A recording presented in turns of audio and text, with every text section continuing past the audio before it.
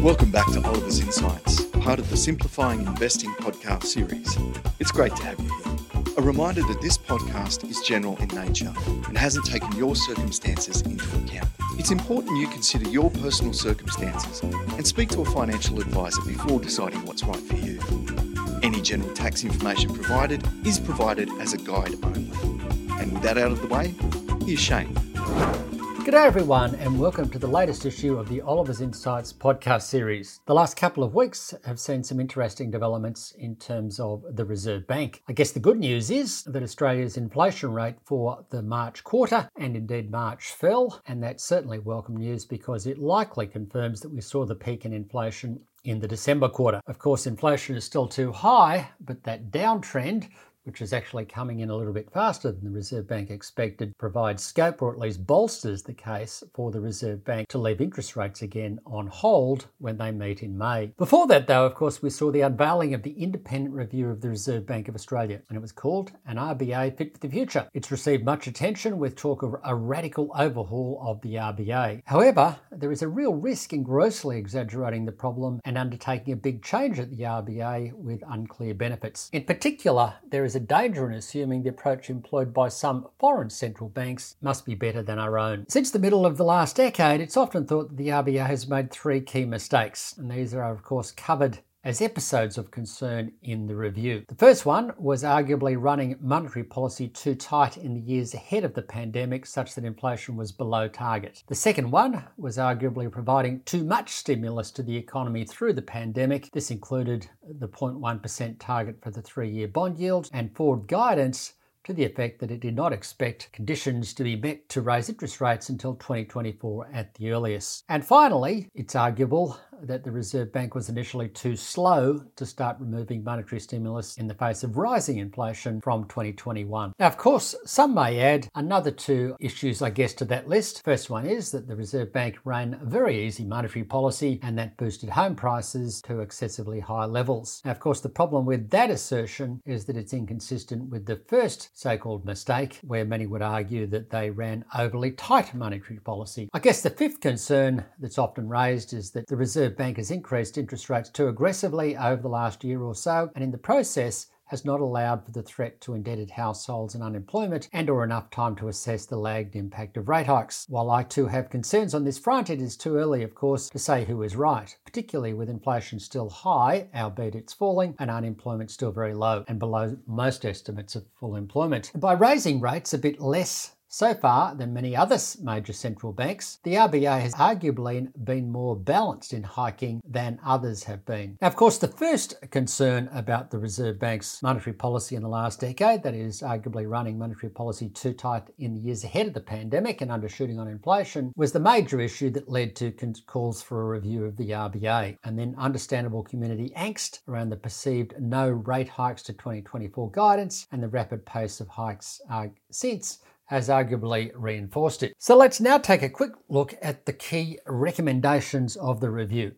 It came up with 51 recommendations to reinforce the monetary policy framework, decision-making, culture and governance of the RBA. Putting aside the issues around RBA culture, the key recommendations are as follows. Firstly, the review affirmed the flexible 2 to 3% inflation target, which has generally worked well in the words of the review. Although it did recommend that the RBA's objective should be more clearly and equally defined around price stability, in other words, low inflation and full employment. Secondly, it said that there should be a removal of the on average over time reference to the achievement of the 2 to 3% inflation target, which should be replaced with the RBA explaining how it is using its flexibility, including how quickly it is aiming to return inflation to around the midpoint of the target. Thirdly, the review affirmed the Reserve Bank's independence and that it be strengthened with removal of the power of the Treasurer to overrule it. The fourth point is that the review proposed to separate the RBA board from 1 July next year into a governance board with an external chair to support and oversee the management of the RBA and a dedicated monetary policy board to determine monetary policy. In terms of the monetary policy board, it's to be comprised of the RBA governor as chair, deputy governor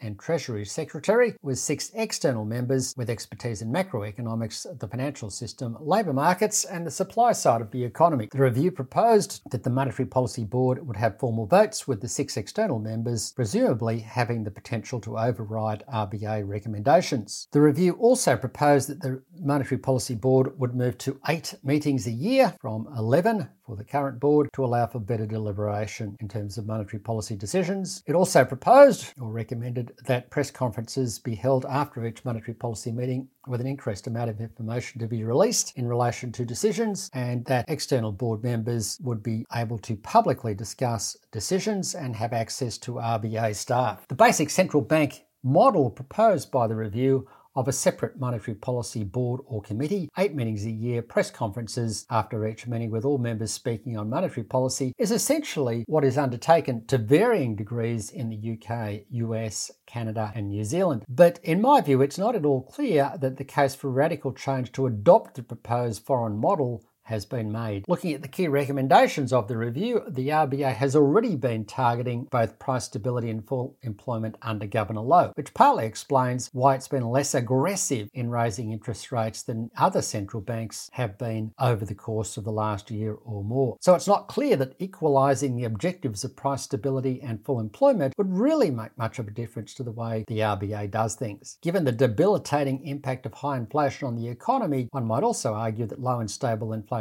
is in fact a precondition for sustained full employment. Secondly, it's not clear that switching to regular press conferences and commentary from external monetary policy board members will add much except more noise and potentially more confusion around RBA decisions. And you can see an example of this in the US, where there are often several Federal Reserve speakers commenting on interest rates every day with often differing views. And the RBA arguably already supplies a lot of information. In fact, I would say they probably provide a bit too much information.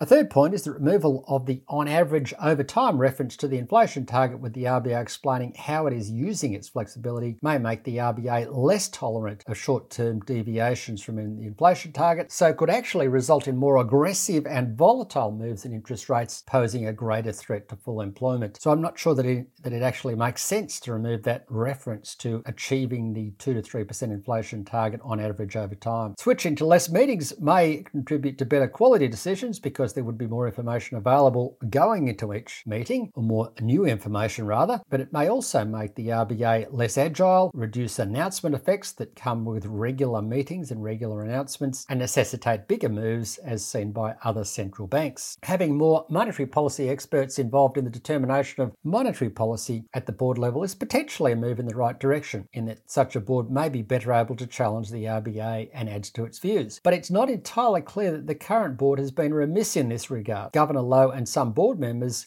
certainly don't seem to agree or see it this way. Yes, the RBA has arguably made some mistakes in recent times, but these have mostly only been clear with the benefit of hindsight, and also partly reflect other factors through a period of extreme economic shocks that wrong-footed governments and many economists at times as well. For example, the inflation overshoot prior to the pandemic partly reflected RBA concerns to avoid adding to already high levels of household debt with already record low interest rates, along with the federal government at the time was focused on fiscal austerity, such that monetary policy and fiscal policy were actually pushing in opposite directions. The Reserve Bank's excessive stimulus, arguably through the pandemic, reflected the massive threat at the time, with share markets plunging 35% in a month and talk of a deep recession. So it's all very easy right now to look back and say, well, they overstimulated things. But if you go back to 2020, that wasn't clear to anybody at the time. In fact, all the concern was about double-digit unemployment and deep recession. And its initial response to rising inflation recently arguably reflected concerns about the fragility of the recovery and a fear that we would simply go back to the chronic low inflation seen in the pre-pandemic period if the Reserve Bank moved too quickly to raise interest rates as we went into last year. Having more macroeconomic experts on the board may at the margin help avert a rerun of some of the RBA's missteps in relation to yield targeting and communication, particularly the no rate hike till 2024 guidance, but the RBA has already learnt from those experiences and it's unlikely to repeat them again anyway. And finally, the potential for